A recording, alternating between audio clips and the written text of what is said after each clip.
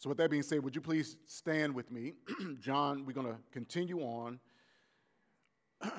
in your, if you have your physical copy of God's Word or see on the screen, we're going to read, you read silently, I'm going to read John chapter 5, verses 1 to 9a, only the first part of that verse. The text says, after this there was a feast of the Jews, and Jesus went up to Jerusalem. Now there is in Jerusalem by the sheep gate a pool in Aramaic called Bethesda, which has 5 roofed colonnades. In these lay a multitude of invalids, blind, lame, and paralyzed. One man was there who had been an invalid for 38 years. When Jesus saw him lying there and knew that he had already been there a long time, he said to him, "Do you want to be healed?"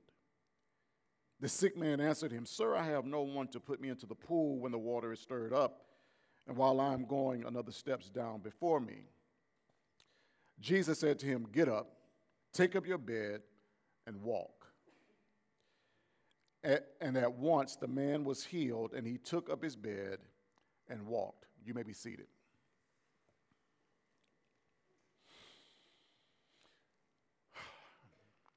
There was a minister who received a letter from the governor of a state inviting him to come and to pray at a local council meeting.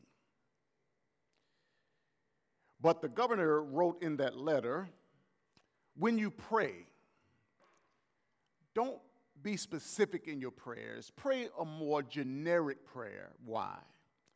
Because you don't want to offend those who may have different religious beliefs. When the minister read the letter, the minister gladly accepted the invitation from the governor. So on that day, when it was time for him to get up and pray, he took to the podium and he began to pray. He said these words. He says, and I love it, "Father, I thank you for this opportunity to pray before the council. I would like to thank you for creating all of these men, because if they were not here, they could not take on this responsibility." Then he said, "According to your word, everything was created by Jesus Christ." Then he says, "Thank you, Lord, for creating government. Government is an institution of God, according to the Apostle Paul, who met Jesus on the Damascus Road. And Lord, if there are any council people here today who do not understand that Jesus was born of a virgin, lived a perfect life, died a substitutionary death, and bodily rose from the dead, would you explain it to them? I ask you to bless their proceedings today in the name of Jesus. Amen." You can't get more specific than that. Obviously, the governor, after he prayed, was livid, infuriated. And he goes to the minister, "I asked you not to be specific. You offended so many people here today," to which the minister said, "I don't do neutral prayers. I don't do Muslim prayers. I don't do Buddhist prayers. I do Christian prayers because I am a Christian. And that means to follow Jesus Christ." I love this because the minister understood the authority and the prominence and the glory of the Lord Jesus Christ, and he wanted to obey him and obey him only. In our text this morning, I hope that each and every one of us, we see Jesus clearly, that he would be front and center and realize his work. Because now we're in a section of Scripture where he's already been working, but his works are going to be front and center, prominent before each of us. Jesus, in our text, he encounters real people. I love it. Who had names, who were going through life. They had problems. They struggled. And when Jesus encountered them, specifically in our text, a man, he demonstrates God's power and his goodness. This same Jesus that we read about in John chapter 5, it's the same Jesus who works in our lives today as well. I'm so grateful. I don't know if you guys often pray this way, but I do. Jesus, I thank you that you know me. You know my personality. You know my proclivities. You know my issues. You know everything about me. Even when the person I'm sitting next to may not know anything about me. But Jesus, you know me. You know where I am. You know my struggles. You know my pains. You know my problems. And yet, as I am going through all of these issues in life, and you can put your name there, the truth of the matter is this. He does not move away from us in our issues, but he moves close to us. Again, I believe some of us, I know me, I don't want to put you out there. Again, Russell want to out himself. That often when life gets, I don't know, I wouldn't want to live in a place where the earth moves under my feet. Earthquakes. Has anybody experienced one of those? Where you're sitting around, you stand on something moving under my feet. I'm like, I don't see, I can't grab nothing because everything under me is going down. Like sometimes life feels like it's just moving under my feet. And Jesus, I'm calling out to you. I'm asking you to answer certain prayers, and you seem to be absent. Where are you? Has anybody ever felt that way? Jesus, where are you here? I'm calling out to you. I'm asking that you would step in, that you would bring healing for me or healing for someone in my life. I'm asking that you would give me a job, a good job, Lord, but nothing is coming through. Where are you? Are you absent? To which I believe the psalmist in Psalm 139 answers this for us. Look at it with me. David writing in Psalm 139 verses 1-6, where he says, "O Lord, you have searched me and known me. You know when I sit down and when I rise up. You discern my thoughts from afar. You search out my path and my lying down and are acquainted with all my ways. Even before a word is on my tongue, behold, O Lord, you know it all together. You hem me in behind and before and lay your hand upon me. Such knowledge is too wonderful for me. It is high. I cannot attain it." The psalmist lets us know this is not a God who is aloof, who doesn't know about me, who doesn't know what I'm going through. He's not a God who's aloof, who doesn't know about you and doesn't know what you are going through. Today, Jesus is going to encounter a man. In the text, he is described as an invalid. In other words, he's disabled. From the text, it seems that he was unable to walk. This man, Jesus, encounters. He is in social isolation and in great need of help. We know this because the text also says that at this pool where he was, there were a whole bunch of other people with issues. They're described as lame, blind, and paralyzed. All of these people at this pool were suffering from debilitating illnesses. And out of this sea of people who had a need, Jesus focused on one man, a man who had been sick, an invalid for 38 years. So as we prepare to look at these verses, this is our main point for this morning that I want you to think on, and it is this. Jesus cares for people whose suffering and isolation are beyond measure.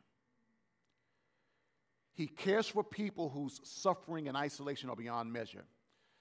See, Jesus he doesn't just touch those who have spiritual issues but are socially acceptable. And I like this because you and I, we don't mind being around unbelievers as long as you buttoned up, as long as you don't look crazy, as long as you look like you got a little something with you. I don't mind being around you. But I don't want to be around that person who not only has a spiritual problem, but you look crazy. If we're honest, I'm talking about the person that we caricature when we get off of the interstate. And in the woods, you see a bunch of people who, some of them may have mental illnesses. They look like they haven't bathed in weeks.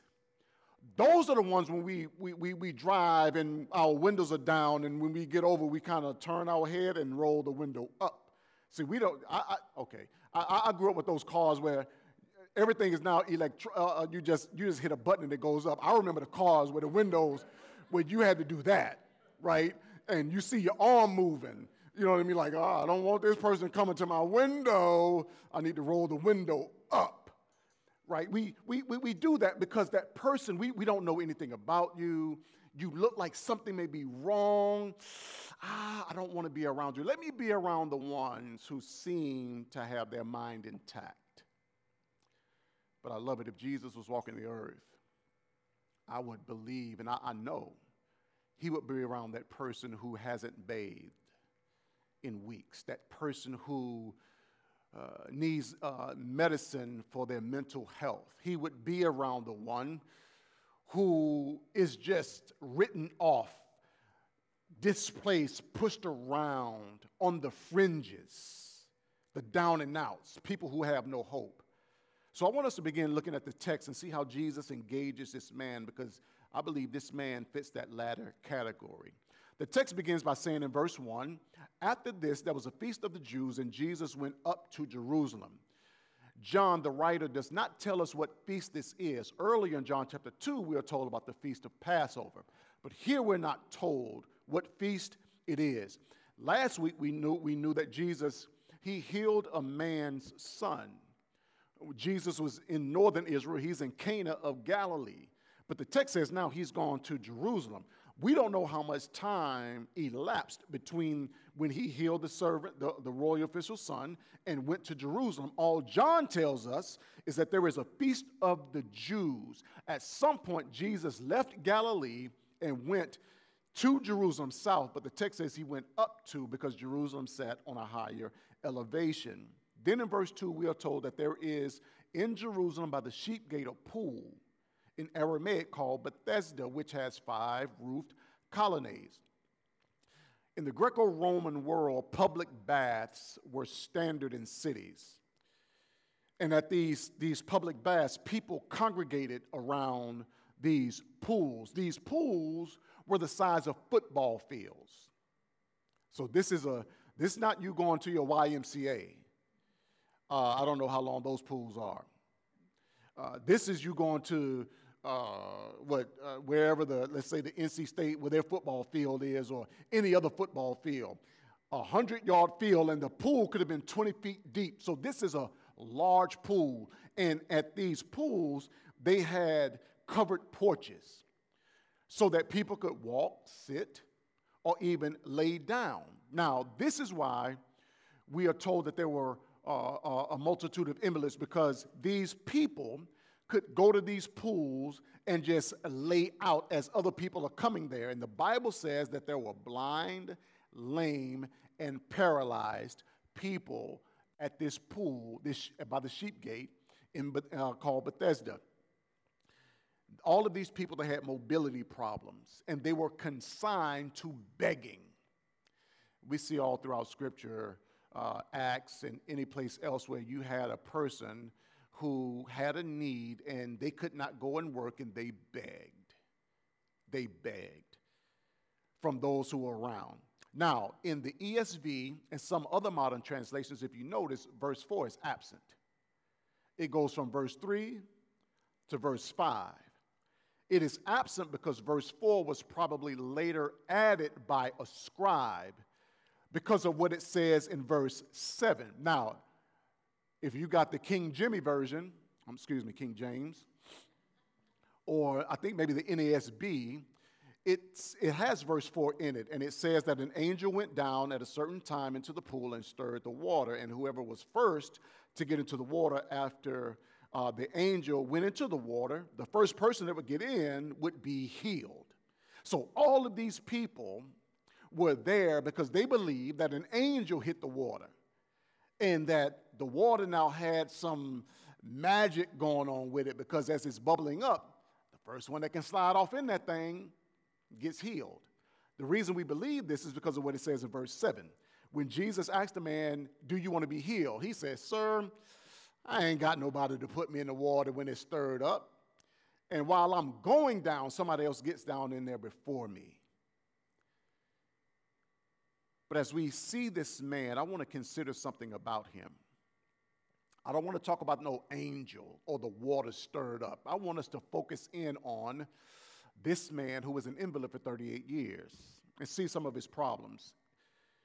If he was totally immobile, it means that someone would have had to carry him to this pool, either at one time and just left him there, or every single day taking him to this pool. Now, most of us don't like to be inconvenienced, am I right? Okay, I may be the only one. Every day, this guy, you're going to ask me to take you to a pool. Brother, I got to go to the grocery store. I got something to do. Again, I know I'm just being kind of facetious here, but my point is that someone would have had to get this man to this pool. If he was able to move at all he could do was crawl. I think he could do that because he says to Jesus, before I could get into the water, someone else steps down before me, meaning he's too slow. Now, for this type of person who had mobility issues, another problem they had was personal hygiene issues. Those who were paralyzed and immobile frequently could not control their bowel nor their bladder. So if this was true for this man, think of this, for 38 years, if he could not control his bodily functions, the smell or the stench that would come from him, which means nobody would want to be around him. He's begging, hoping someone would get him into the water. He just wants to be healed. I also got to believe that this guy doesn't want to be in this condition.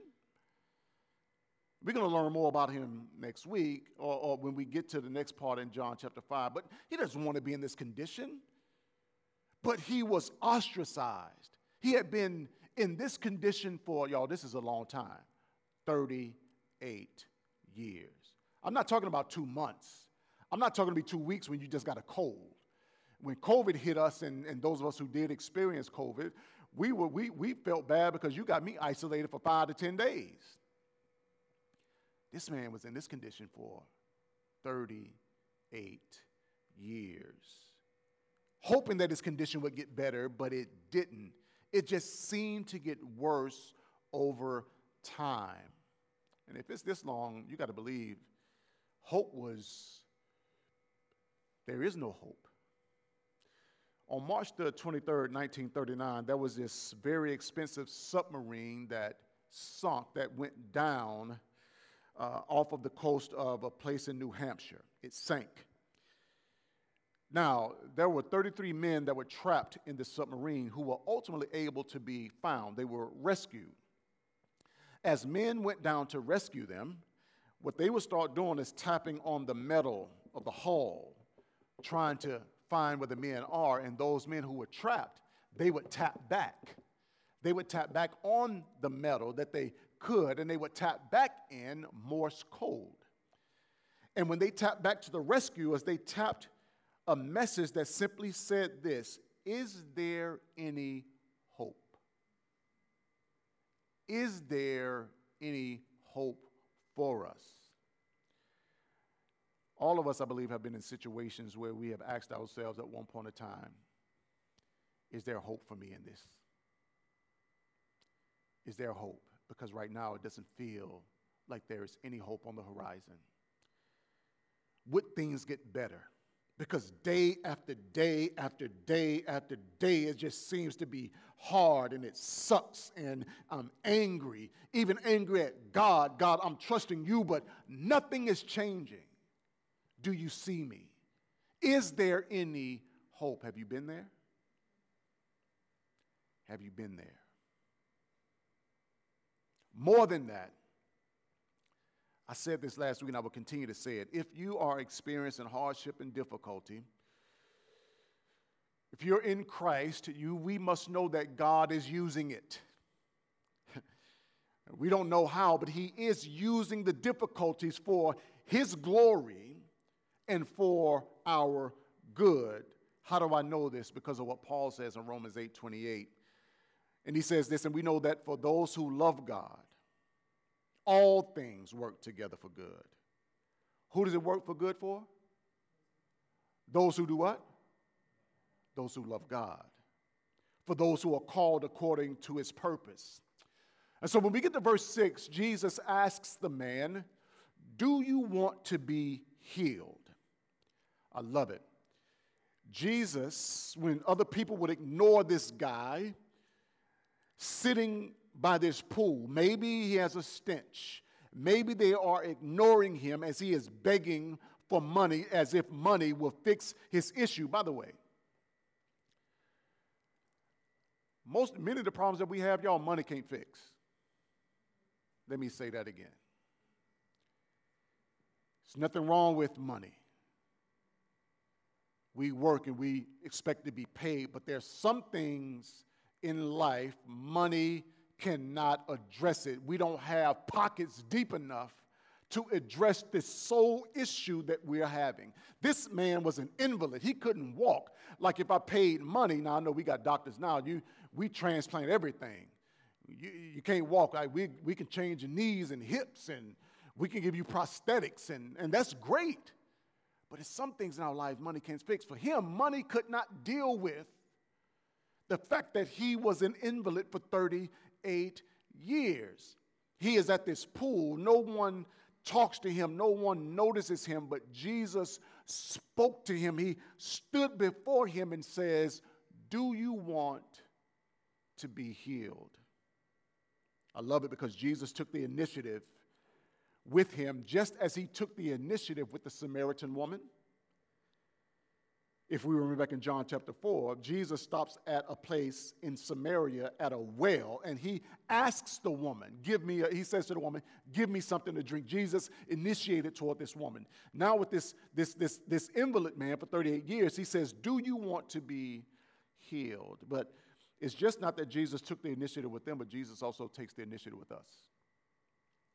Friends, if you're in Christ today, don't think that you came to him because you had it in your heart that you wanted to pursue God. No.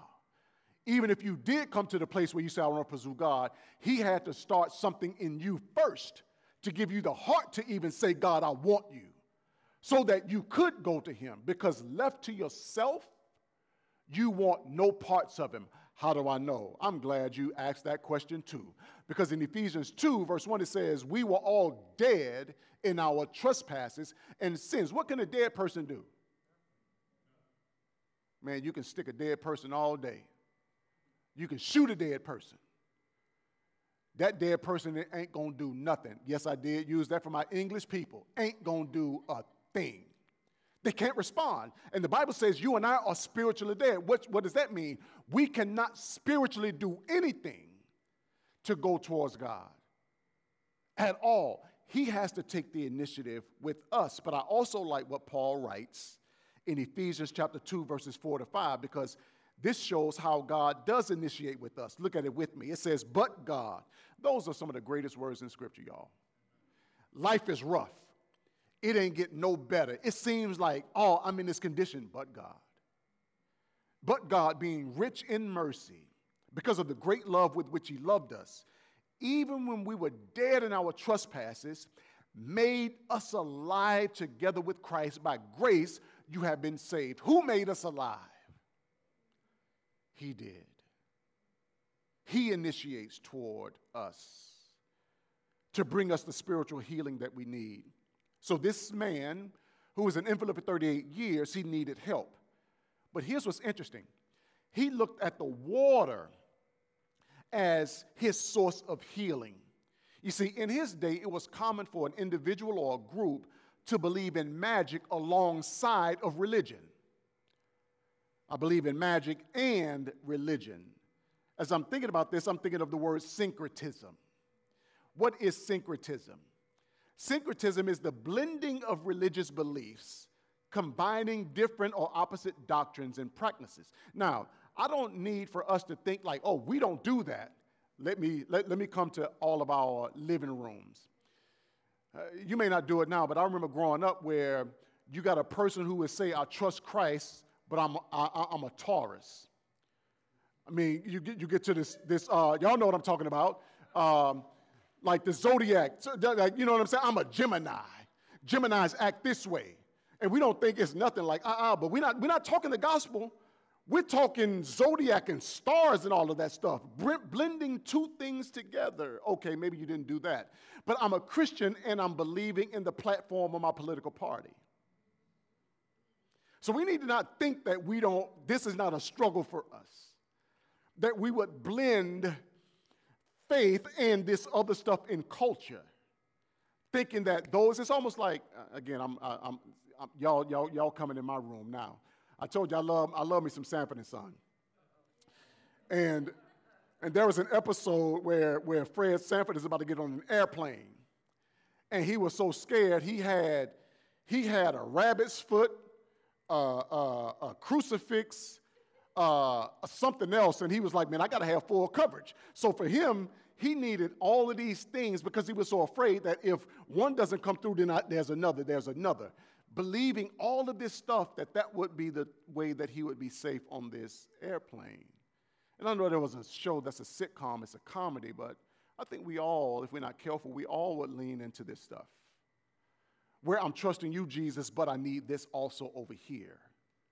Because Jesus, if you don't come through, I'm trusting this man is looking to this water, thinking that there was some magic in this water. And so he says to Jesus, when Jesus says, do you want to be healed? He says, sir, I have no one to put me in the pool when the water is stirred up, and while I'm going, another steps me. Now, the tenor of this text for me seems to be that this man thought that this was a stupid question. You see me laying at the pool. You ask me if I want to be healed. Come on, man. I'm not here just to waste my time. I want things to change. Certainly I want to be healed. But he says there's no one to put me into the pool when the water is stirred. See, he thought that the stirring of the water would bring his healing, but he did not know that the source of his healing was standing right before him. Then Jesus, I love it, he says in verse 8, these are some imperatives. These are some commands. 3 commands in verse 8. He says, get up, take up your bed, and walk. Commands. I know, again, I want to highlight this command because he is declaring this is what you will do. I'm telling you, I am commanding you to get up. So first, he tells the man to get up, and this anticipates the voice of the Son of Man on the last day when the righteous and the wicked will hear his voice and come out of the tombs in resurrection. The Bible lets us know that there is coming a day, whether you want to believe it or not, but the scripture, 1 Corinthians 15, we even have it in John, where there is going to be a resurrection day. If you have a loved one who has died, that means they're just separated from their physical bodies. They are alive, but their bodies are going to be raised from the dead, both the wicked and the righteous. And when the righteous are raised from the dead, they will be raised to eternal life. But the wicked will also be raised, but be raised to condemnation. How are they going to be raised? The voice of God will speak, and they will obey. It's no choice. If you look at John chapter 11, verse 43, Jesus goes to the tomb of a man by the name of Lazarus. He had been there 4 days, and I love what the King James says. Jesus says he's going to remove the stone, and they said, by now he stinketh. You know, he's stinking. Like, we don't need to go to the tomb because they didn't embalm bodies like we do. If you died, you buried that day. They're going to anoint your body with spices and put you away because we don't want to smell that stench. Jesus says, take me to the tomb. He stands before the tomb, remove the stone, and he says, Lazarus, come out of there. And you know what the Bible says? Lazarus, bound, hand and foot, is scooting out of the tomb. A man who had been dead 4 days. But Lazarus had to obey. Why? Because the voice of God spoke, and he had to come out of that tomb. So when Jesus spoke to this invalid, he says, get up. I have to imagine something energized in his legs. Something energized in his legs. Something that he hadn't done in 38 years, he's now able to do. We don't know how old this man was, but I got to believe that he's 40 plus. Maybe he forgot. Maybe there was atrophy in his legs because he couldn't use them. But something happened because the voice of God spoke and he stood. Then Jesus says, take your mat. Mat was usually of straw and it's easily rolled. And so this man who couldn't do much of anything is now able to reach down and take the thing that he was laying on and roll it up. And then he says, walk. And he does so. See, this healing of this man who was once an invalid left no ambiguity. It's not a question. Everybody can see, I just saw this man laying there. I just saw it, but now I see that he has been changed. And he's also no longer called an invalid. In verse 9, he's called just the man. So now he's not described by what he once was. Have you ever been around someone that knew you before you came to Christ and they want to talk to you about what you used to be? You know, for me, like my wife knows this. I go home sometimes and people would see me. Yeah, they know I am in ministry and a pastor, but they want to talk about what I used to do. And I'm so glad that now in Christ Jesus, I am not described or known by what I used to be. And that's why I love the song by the Hawkins singers, Changed. A change has come over me. And it's not a change that I brought on myself. It's a change that he has done in my life. The Bible says it this way in 2 Corinthians 5:17. Therefore, if anyone is in Christ, he is a new creation. The old has passed away. Behold, the new has come. A change is taking place in my life. And if you're in Christ today, a change is taking place in your life. But what do you do when you're waiting for things to change in your life? When it seems that there's no hope, like this man who had been waiting for 38 years. Like what, living in the in-between. In between what I am and what I will be. Living in that space. Do you lose hope? What do you do in the interim? My family is a family that loves amusement parks. Now, not in the family I was born into, but the family I married into loves amusement parks. And the wilder the ride, the more fun. That's not for Russell, though. And the wildest ride you can get on at an amusement park is a roller coaster. Specifically, in my family, it's the Hulk, right? You go to Florida, it's the Hulk. Y'all know where Russell at. Y'all go ahead. I'm going to sit right here, right?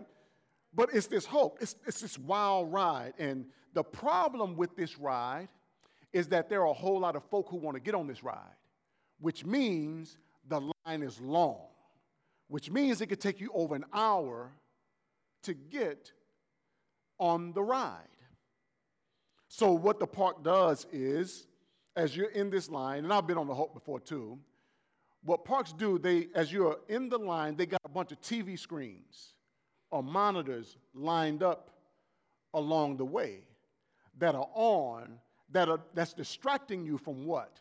Not being focused on how long you're in the line, but giving you something to look at as you are waiting to get onto your ride. And it won't affect you the same way as if you're just there waiting. It's taking your mind off of the pain of waiting. Friends, I don't know how long God's going to keep you in the line that you're in. I don't know how long he's going to make you wait for your deliverance to come. All I do know is that there is a comforter. There is a distraction. There is something that God has provided for us as we are living in the in-between to deal with what we are going through.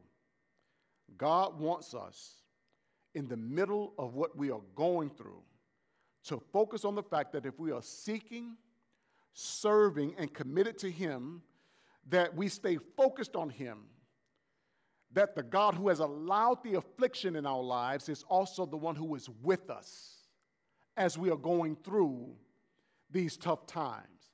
And I love the way the Bible says it. He will never leave us nor forsake us. Let me pray. Jesus, I thank you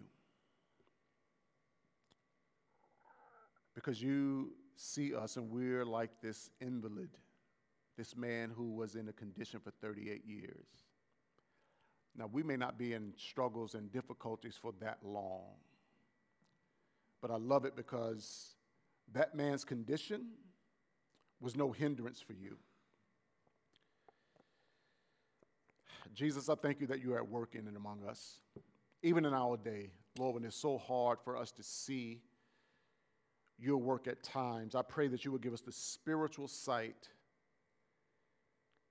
to recognize that you are doing something in and among us. And if we can't even see your hand, that we could trust your heart as we come to you in your word.